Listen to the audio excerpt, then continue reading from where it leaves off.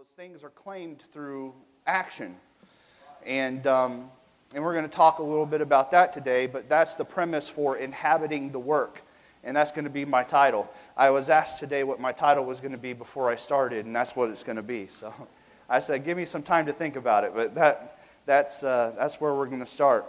But before we dig in here, can we just close our eyes and just lift up our voices to God to speak to us here today.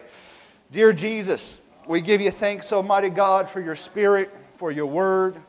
Lord, for the journey that we all are on, the journey of faith. I pray, O God, today that you would touch us, Lord, with your Word, that it would be planted, Lord, and that we would be transformed by it. Lord, it's such a holy journey, this journey of faith. Lord, and I want to be responsive to your Word today. I want to see the wonders, God, that you have yet in front of us. Lord, I want to walk in the miraculous. I want to walk, God, in the promises wherein you desired and have planted us, O God. I praise you, Jesus, for the work, Lord, that you're going to do in each of us today. Have your will and have your way, and we give you thanks. In Jesus' name we pray. And everybody say amen. Amen. Last week we finished looking at what it means to inhabit the rock. And we briefly covered what it means to inhabit the land. In the first week, we looked at what it means to inhabit the promises of God. We considered what it means to have a redemption song and how it relates to having met with God, who transformed the bitter places of life into sweetness. In all, we have journeyed through a land where God is calling, where He is drawing, where He has desired that we be established. From Egypt to the mountain and into the promised land, Israel was seeking to inhabit God's promises. Though they would fail to obey and keep covenant, God continued to abide with them to carry out His word to them. For them and for us, our response to God's word will determine to what degree we inhabit those promises. Israel's encounter with God at Mount Sinai was less than what it could have been. And that's what we learned in the past few Sundays. It's less than what it could have been. And consequently, their habitation of the promised land was in turn less than what it could have been, as they were plagued by war and idolatry. Eventually, this new generation of Israelites would fail in their commitment when they said to Joshua, they would obey and keep covenant in the land. In Joshua 1:16, it says, and they answered, Joshua saying, all that thou commandest us we will do, and whithersoever thou sendest us we will go. According as we hearkened unto Moses in all things, so will we hearken unto thee. Only the Lord thy God be with thee, as he was with Moses. I'm sure they had good intentions, and their heart was in the right place at that moment. They were ready to go to war and attain what God had prepared to give them. However, they were not prepared to fully carry out their words, just as Israel had said when they would obey and keep covenant at Mount Sinai. This new generation would also fall short. Here again, there was a promise that God had given, but due to the response of Israel, they were unable to fully attain the rest God was wanting them to have in the promised land. The words that Joshua left them as he died were as follows. Now therefore fear the Lord, and serve Him in sincerity and in truth, and put away the gods which your fathers served on the other side of the flood and in Egypt, and serve ye the Lord. And if it seem evil unto you to serve the Lord, choose you this day whom you will serve, whether the gods which your fathers served that were on the other side of the flood, or the gods of the Amorites in whose land ye dwell. But as for me and my house, we will serve the Lord. Amen. For Israel, other things would become more important than following through with this commitment. With this commitment in Joshua 1. There have been 24 chapters in between these two accounts. However, their words of affirmation to keep covenant and obey was still in effect. In the years to follow, they would turn to idolatry and turn away from God. Their commitment, their rest, and the promises of the land wherein they dwelled would be less than what it could have been. The place the promised land was meant to be would be a place of conflict, disobedience, and trial, when in fact it should have been a place of rest, obedience, and victory. This land was a place where Israel enjoyed its promises for a time, but in the capacity that God had wanted for His people. They lost sight of who they were meant to be. They forgot the calling to be the kingdom of priests, the holy nation, and the peculiar people. In essence, perhaps they had so turned to other gods of the surrounding cultures, they ceased to be who they were called to be as they became comfortable. They became comfortable in the land. Whenever Joshua said, "Choose you this day whom you will serve," I think that they lost touch with who they decided to choose that day as comfort began to seep into their lives. We cannot become comfortable with what is around us because it will limit our faith in how we use those keys of authority that we spoke of last week. We cannot become comfortable with the world around us. We cannot become comfortable with the same old, same old. We cannot become comfortable just living day to day in God's blessing, but without a mission. I have to have a mission. Too much is at stake if I become comfortable. My desire for obedience and relationship with God is at risk when I become comfortable. Setting into the status quo is a scary place to be. To endure the same old, to experience just what I become comfortable with when there are so many more blessings ahead of me. If I get comfortable in whatever is my routine, I will begin seeing myself as a resident not of the promises of God, but as a resident in whatever my routine has become. So instead of seeing myself through the identity or through the eyes of what God has said are the things that He wants to do, I become comfortable and I begin taking on the identity of the things around me. Whatever I surround myself with will begin to have an effect on me. If we desire God to mold us, we have to allow ourselves to be surrounded by the things of God. When we talk about personal spiritual disciplines, it's not just about just getting up every day and establishing just a routine. No, it's more than that. It's becoming surrounded by the kingdom of God, to inhabit His words, to inhabit His presence, to be conformed to His image by being surrounded by the things of the kingdom. Israel's level of comfort with others around them caused a loss of direction. And I fear that if we become comfortable with the things around us, it'll cause a loss of direction. What will I fail to see if my eyes become conformed to cultures and cultural identities around me? Whenever God calls me to see through the eyes of the kingdom, whenever God says, "I have went to prepare a place for you, you are called to dwell in holy places." If I believe that, then my eyes should see more than just the comfort and the things, the cultural surroundings. So my level of comfort with whatever I put up with will determine my direction.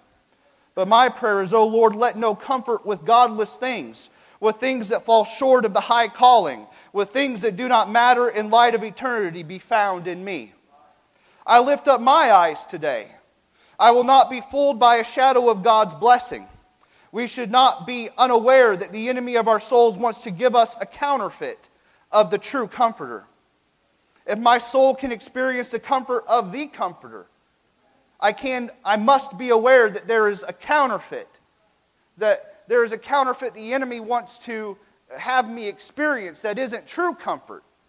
It'll only lead to distress. It won't give me peace of the promised land. A comfort that will lead us away from the identity of the children of God into servants of powerless idols. That's the thought. Because the world that surrounded Jerusalem when they entered the promised land was a place full of idols. The people were worshiping all kinds of different gods. And instead of going in, and last week what we covered, we talked about possessing the land. And part of the possessing of the land was to go into the land as the children of God, as the kingdom of priests, the holy nation, and to pull down the strongholds of the kingdoms that were in place. So the kingdoms and the powers that asserted their authority and their dominion over the land, they were supposed to go in there and tear those down. But once they got into the promised land, it became a place of comfort for them. After the war was over, after they got established, after Joshua passed out in the land, and they began to enjoy the peace that God said they would have there, they stopped going into the other places and tearing down the other kingdoms that were still surrounding them. Instead of being progressive, instead of having a mission, they just stayed in one place. And I'm afraid that the same thing can happen to me if I just stay in one place. If I just stay in the same place of my commitment to personal spiritual discipline, if I stay in the same place of the way that I believe or what I'm seeing or what I think can happen or my prayer life, all of that, if I stay in the same place and never grow, I can get comfortable with that. But we're called to grow. We're called to have a mission. We're called to have an identity. An identity as the royal priesthood and a holy nation. So being untrue to their word brought conflict into the land meant to be the place of their rest. And how many times have we said yes to what God was speaking only to put away our words from our hearts the next day? Or hours as if we did not speak a word to God? If you have seen conflict in the places where you were meant to have rest, what was the last thing God spoke to you where you said yes? The last thing that you said yes to when God said, I want you to do this. And in the moment of prayer, our hearts, the spirit is willing, but the flesh is weak, our hearts said yes. But only to not have a mission the next day or the next hour, and to sit back into our comfort. The combination of being untrue to their word and becoming comfortable caused them to lose sight of what the promised land was meant to be and their role in possessing it, the tearing down of those spiritual kingdoms. If they'd lost touch with their identity of who they were called to be, how could they operate with the authority they needed to overcome the spiritual kingdoms? Because it's going to take authority. It's going to take being that royal priesthood and that holy nation to use the keys of authority to tear down those strongholds.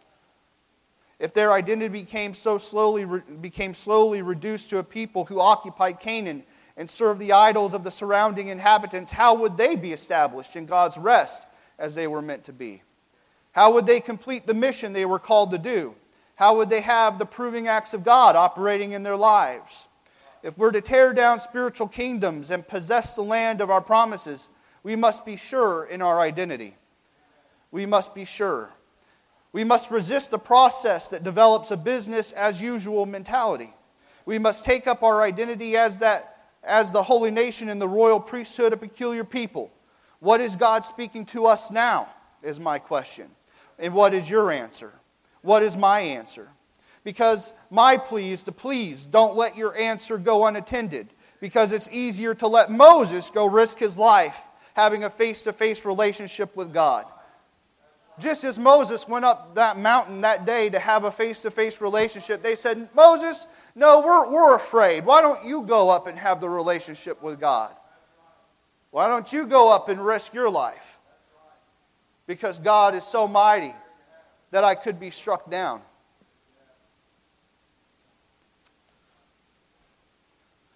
So, let your answer in the word God is speaking to you in this very moment increase your faith. We must begin to see more regularly through the very words God is speaking in our hearts in this moment. If He wishes for us to change, to take action, to repent, then perhaps we should look on the other side of our answer to see what God plans to do. And sometimes that's what we fail, where we fail. God says, I want you to go, I want you to go do these things for me. And so God told me, I want you to go. I want you to go to the hospital as a chaplain, and I want you to minister in a way that you've never ministered before. I want you to get into a place that's going to be uncomfortable for you. And it was uncomfortable. And, all the stuff that you see, I've talked about this the Sundays that we've been doing this series. And it's not a very comfortable place. But whenever God told me to go do it, the first thing I had to do to get strength was start thinking ahead. Lord, I say yes to you, but what's beyond my yes? There's got to be miracles. There's got to be some things that you want to do, God. There's got to be some things and ways that you want me to grow. There's got to be things on the other side of my yes, God, that I don't see now, but I believe in, oh God. It's the faith in the eyes that are lifted that says, God, I say yes and I believe that because I'm saying yes to you, you're going to break through and break in like I've never seen you before. Not only will I be changed, but the world and those that I enter into and speak with will be changed. What is beyond my yes? And if I think about that, if we think about that today, if God asked me to do something, surely He has a plan to prosper what He's asked us to do. So beyond my answer, when I get involved, when I say yes to it, when I get started doing what He asked me to do, there's going to be things beyond that answer that is going to be miraculous, that we can't do on our own, where we will begin to see the kingdom of God like we haven't seen it before.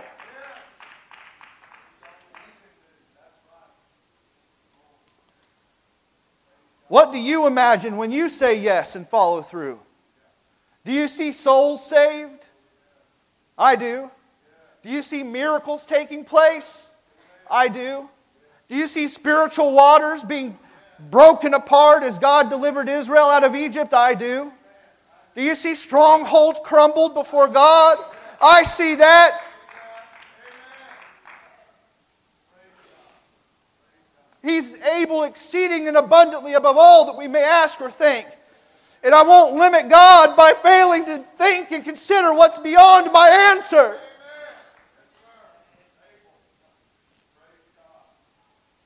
Your reality will indeed change once we begin thinking and taking action to see what's on the other side of that answer.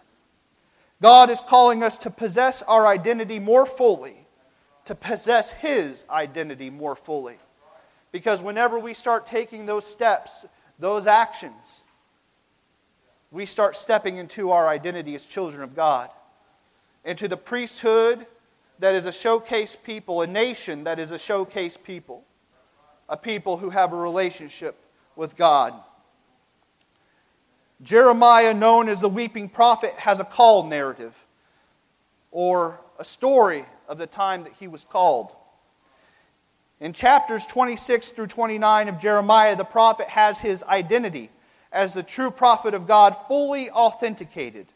And he begins to prophesy in chapters 30 through 33 about the new and unbreakable covenant with God that is coming. This covenant is one that will write the law upon the hearts of the people and bring spiritual transformation through a heart change. Flowing out of this authentication of Jeremiah's prophetic identity comes the prophetic revelation of relationship with God, who is about to establish a promise beyond restoration of Israel into the promised land. The following verse, informed with the function of prophecy, not only speaks to Israel, but also to Jeremiah, to the nations of the earth, and to all generations. Jeremiah 33:1. Moreover, the word of the Lord came unto Jeremiah the second time, while he was yet shut up in the court of the prison, saying, Thus saith the Lord, the maker thereof, the Lord that formed it to establish it. The Lord is His name. Call unto me, and I will answer thee, and show thee great and mighty things which thou knowest not. In 33:2, the Lord who forms a thing to come, to establish it, is another way to read this. So think about that. The Lord who forms a thing to come and to establish it. The God who forms it. And the word establish, as we looked at the other 3 lessons in our series, establish is also used as a plant, to plant it. In Exodus, whenever they said that we're going to the mountain and He's going to plant us there, that word plant means established. So if you think about that with me for a minute, in the immediate context, the Lord that formed it is talking about the covenant that's going to come to pass. But if we think about prophecy and the way that prophecy operates, whenever God speaks a word, sometimes it has more than one meaning. And this being on the other side of Jeremiah's authentication as a prophet, I wonder what he must have been thinking whenever that prophecy came out of him. The Lord that formed it. The Lord that formed him. The Lord that formed his ministry. The Lord that formed his life. And I wonder if we can apply that to ourselves today. The Lord who formed us. The Lord who formed our life of faith. The Lord who has formed us, each and every one of us, to plant us, to establish us. You see, that gives me encouragement. And it encourages me because life has ups and downs. And sometimes we feel more able than others to do things that God asked us to do. And on the bad days, it's less than that. On the bad days, it's like, man, I don't feel worthy. I don't feel like I can do this. I don't feel like I have what it takes. And if we examine some of those feelings, it's true we don't have what it takes. God has what it takes. And that's why it says the God that formed it will establish it. So I'm talking about our answers to God today. The things that we said, God, we're going to do. And I'm talking about your individual life. I'm talking about the ups. I'm talking about the downs. I'm talking about the setbacks. I'm talking about the times that you felt like you were on the mountain. Because the journey of faith includes all of that. And the Lord formed it. He formed us to plant us. To plant us in the promised land. To plant us in places of peace. But maybe I'm getting ahead of myself. We're gonna get there. So this prophecy was toward the unbreakable covenant that God was going to establish with His people. However, this prophecy is uttered on the other side of Jeremiah's authentication, and that's important to remember. So these words ring true for anything that God desires to be formed. They ring true for Jeremiah's calling as a prophet. They ring true for revival and for each of us who live a life of faith. For we know that God is the author and finisher of our faith. I wonder if we feel the comfort this verse offers us most of the time, as I was just talking. If God is the author and finisher of our faith, do we feel that God is forming us in the midst of our adversities? Do we feel that God is forming us on the mountaintop experiences? And if He is, then for what purpose? Because it is for a purpose. How often do we look at our life to see God in the midst of the suffering, redeeming our trials as He molds our faith? Do we allow opinions about ourselves, other people, our situations, or even God distort the fact that we are a work of God He has formed? What is in our minds? That's right. That is a kingdom. The mind. And the mind is the place that the enemy today is attacking. And if it's not clear, he's attacking us or attacking the minds of people through the surrounding culture of idolatrous things. There's all kinds of idolatry in the world, consuming us with comfort, trying to get our minds settled into places that are comfortable, trying to get our minds distracted from our answers that we give to God, so that the next day after we give God an answer, we can go back to being comfortable. But why do we do that? Why do we do that? I think that we do that sometimes because we don't see the trial of our faith in the light that God sees it in. Because we can feel so broken. And we can feel sometimes alone or abandoned. But the whole time, God is at work, forming us to be planted. To be planted in His promises. To be planted in the holy places.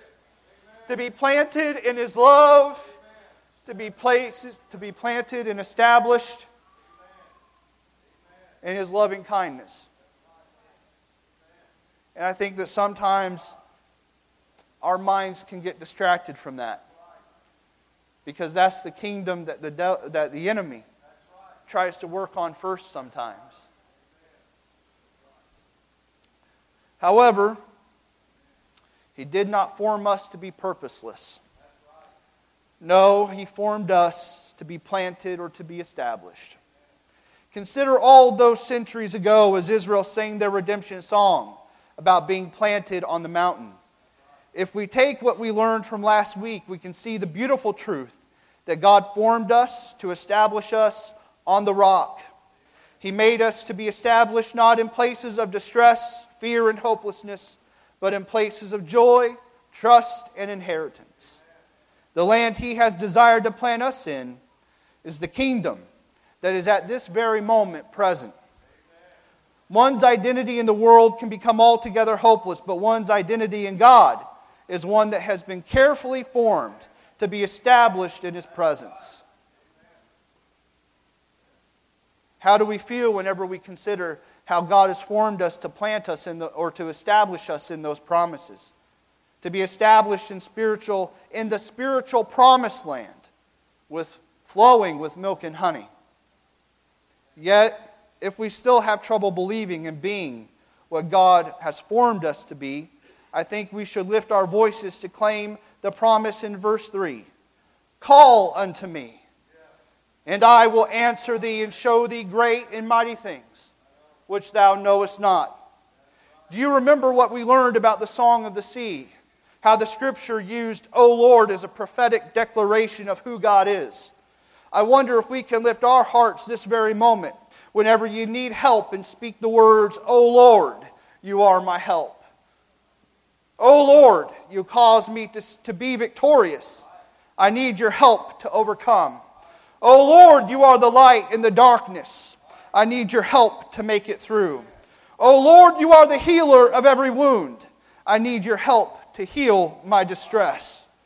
O Lord, you are the way maker, the one who forms us to be established, and I need your help to feel that security.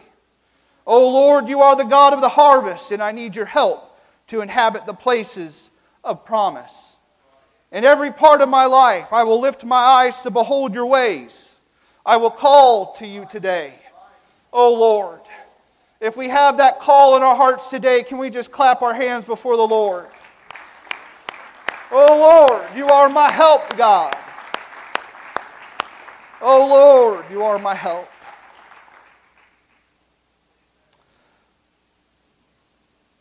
If I lift my eyes to behold His ways, I want to behold the great and mighty things which I have not known.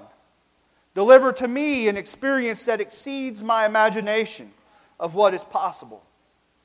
Reveal to me the blessings of the places where we and I are planted. These are the things that God desires to do much more. To call on Him, to ask Him for His help. That's what He says to do. And I'll show you great and mighty things which thou knowest not. Which thou knowest not, in my opinion, are the things that are beyond our imagination when we take the step after we give God an answer. The activity that we put into motion whenever we say yes to God. I think it's time to look more and more through the eyes of faith as the comforts of the world wax greater and greater.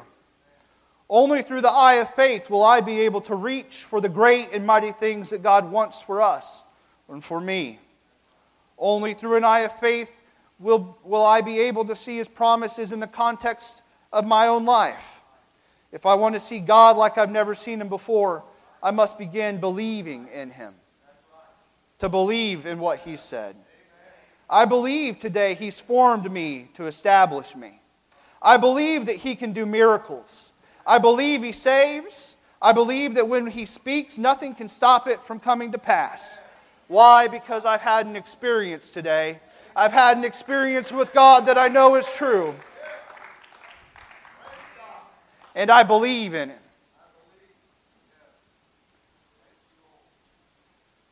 We must see through faith. Looking through any other lens is dangerous because it will affect how we believe and how we live, how we hope, and how we possess the promises of God. In Hebrews 11, often referred to as the Hall of Faith, we see people who saw through the lens of faith. The first half of Hebrews 11 deals with the patriarchal history, who through faith persevered. And that is the context of the following verse, Hebrews 11 and 13. These all died in faith, not having received the promises, but having seen them afar off. And they were persuaded of them, and embraced them, and confessed that they were strangers and pilgrims on the earth. These early exemplars of faith did not allow even the event of death to call into question the validity of promises. Not even the event of death. And throughout history or throughout our lives, what other event can seem more fearful than dying? At least without preparation, that can be fearful. A fearful place.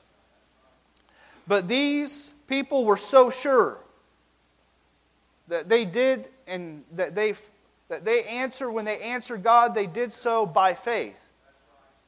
And so persuaded that not even death, in the event of death, could hinder them. You know, I've had moments where I needed a supernatural impartation of faith, I guess is the best way for me to explain it. You know, whenever you see individuals in a hospital room with traumas that exceed your ability to withstand, you walk in there and you think, Lord, I need some faith right now. I'm getting ready to go into a family that I don't know. I don't know what they believe. I don't know what they're expecting. And all I can do is just have faith in what you can do, because I, in this moment, feel utterly powerless and inequipped. And it's interesting, because in the middle of that prayer, as I walked through the door, it's like something came alive in me. It wasn't just the Spirit, but I could feel the power of faith as faith arose within me. And it became so powerful that I was so sure of what God could do and would do that I didn't doubt. And I walked in, and I stood around that bed with the man that had passed away and his family. And we all held hands. And we started lifting our voices to God. And I started praying. And they started praying. And we were all connected. And as we were praying, the Spirit of God came into the room like a rushing mighty wind. And people around that circle started having stammering lips. And then I started hearing one or two people start speaking in tongues. Hallelujah! Not even the event of death could persuade me otherwise. I was ready to embrace what God could do. And if we'll embrace and be persuaded of what God can do, and I don't trip, God will astound us. He will establish us. That's right. Another thing that we see from this verse is that those patriarchs were engaged in pilgrimage in response to their divine mandate, their response to their own call narratives. When God promised Abraham and said, "Go and I'll give you the land you walk on," Abraham responded. And he went based upon the divine mandate. And that's something else to think about today. Whenever we consider the words that are speaking into our souls, into our hearts, don't just think it's for a moment, because that subtle word could very well be the mandate of God to take you into places that are unknown to you, but are full of blessing and power. I want to go when He tells me to go. I want to walk on the land that He called me to walk on. I want to respond to the mandate of God. Even when I do not feel equipped, I want to respond. The writers associates here in Hebrews faith with the concept of sight, but only seeing them and saluting them from a distance. So this is where I've been talking about seeing through the eye of faith today. Because for the writer, the salute was an action that was done whenever you had arrived at your homeland for the ancient people. So whenever it says they were saluting, seeing the promises, it's really they're acting as if they had already arrived at the place that God had called them to. Because the salute was done in their homeland, and if they're already saluting, then they're already claiming. They're claiming what God's done. And so I fear I'll get ahead of myself if I start here, but that simple salute, sometimes claiming our promises begins with something simple. A simple act.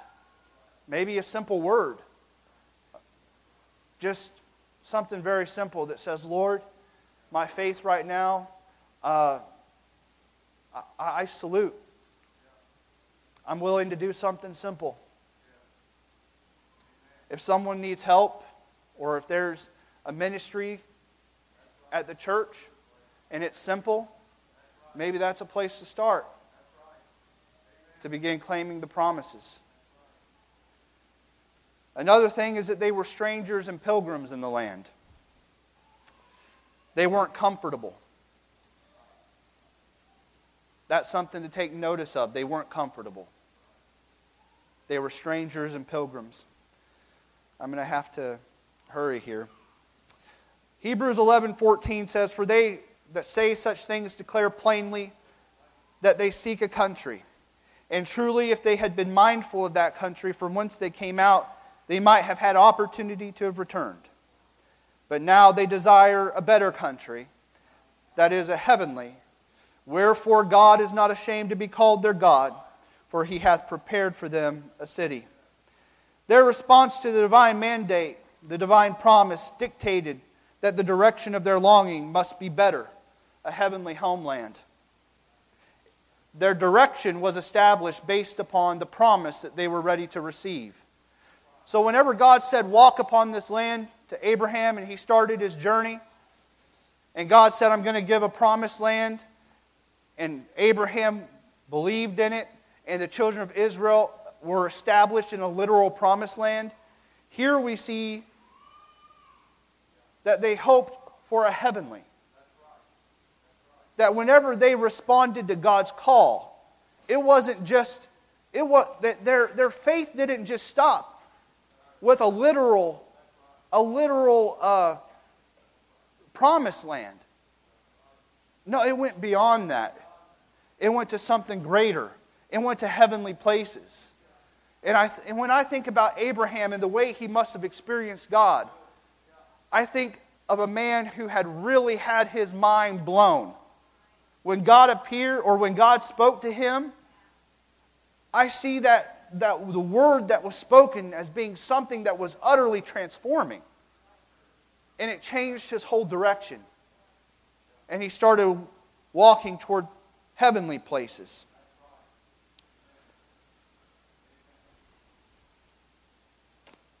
There are a couple other concluding lessons to draw from this scripture in the context of this series. One, Abraham sought a better country, which is a heavenly. The promised land was a real place called Canaan, but the better country is heavenly. And two, it required a journey of faith. The faith Abraham had as he looked forward to the promises of God was an act that imputed to him righteousness. The journey that included the confession and embracing of the promises of God were part of the life of faith. James calls these works. James 2:18. Yea, a man say, Thou hast faith, and I have works. Show me thy faith without thy works, and I will show thee my faith by my works. Thou believest that there is one God, thou doest well. The devils also believe and tremble. But wilt thou know, O vain man, that faith without works is dead?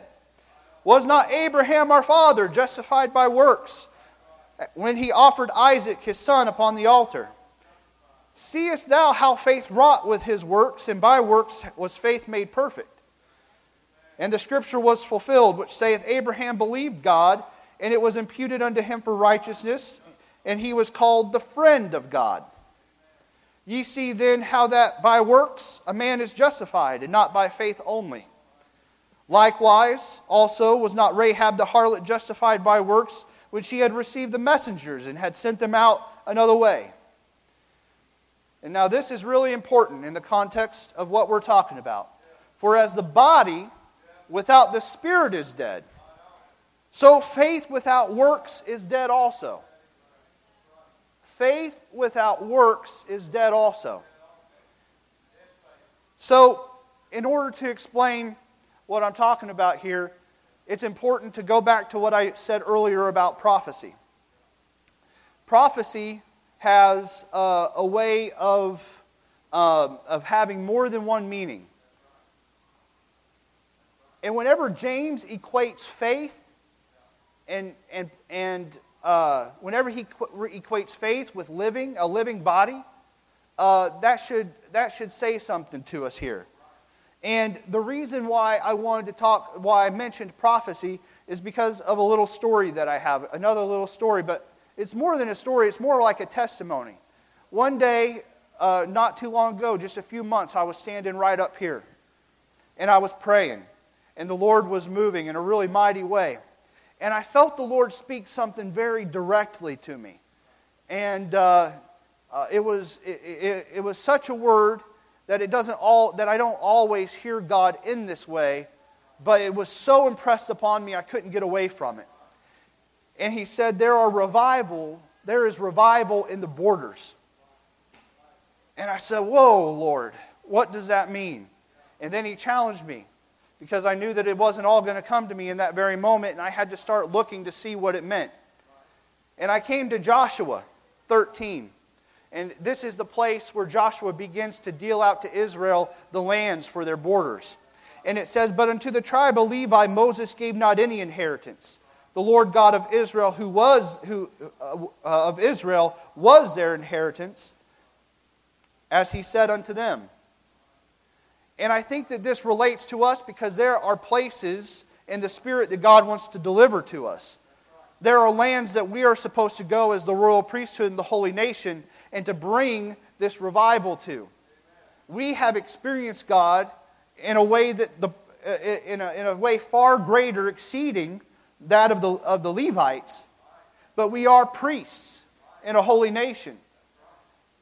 And the revival is going to flow out to other borders, to other places. And when we were challenged to lift our eyes and see daughter works that we have not seen before, this comes to my mind. There are borders where revival is spreading. And we're called to be a part of that. Because the Lord is our inheritance.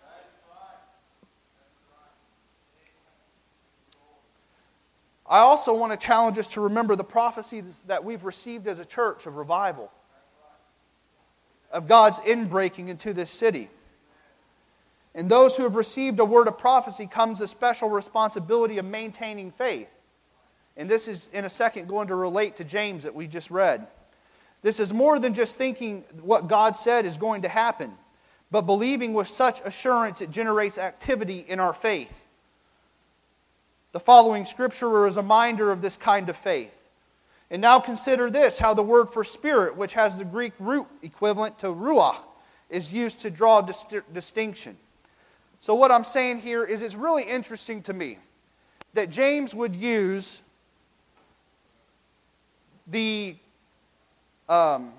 example of a living body not being living, as faith without works is also dead. Because we know that God breathed life into us. And I'm tempted to go into I don't have enough time for that. But, yeah, chase a rabbit, that's right. But it's interesting to me, because if we think that a body without breath has no actions, so does faith. But God calls us to put our faith into action. God calls us to do and to have activity. And if I have that, then when God speaks to me, I'm going to do what God asked me to do. I'm going to respond. I'm going to believe. I'm just going to simply believe and trust that God is going to do something that's beyond my imagination. And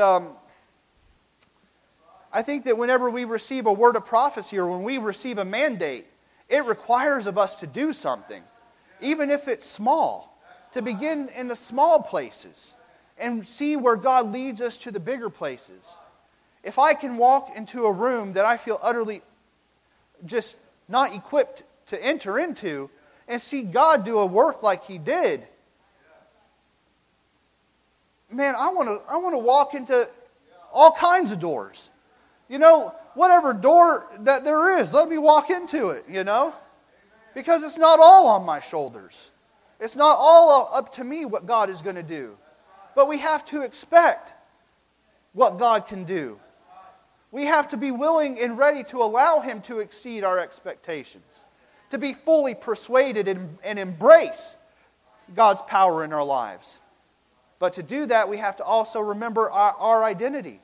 Who God has called us to be. Who He wants us to be. We can't be comfortable. Because if we're comfortable, we'll never start walking into doors.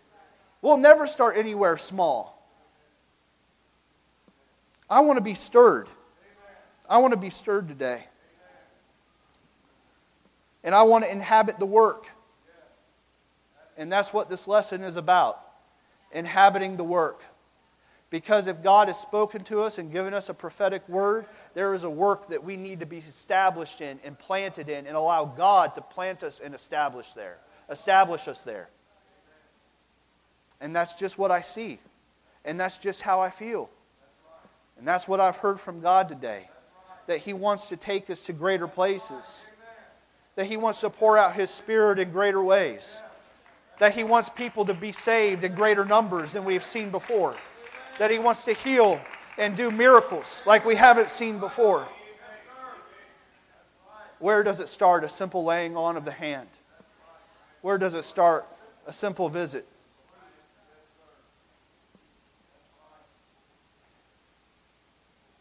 If having faith means I should have work, as James describes as a breath being in a living body, then am I alive in my faith today?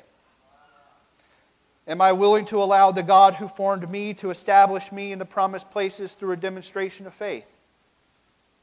Am I willing to allow Him to do that? The demonstration of my faith is that I have put my hand to do something for God.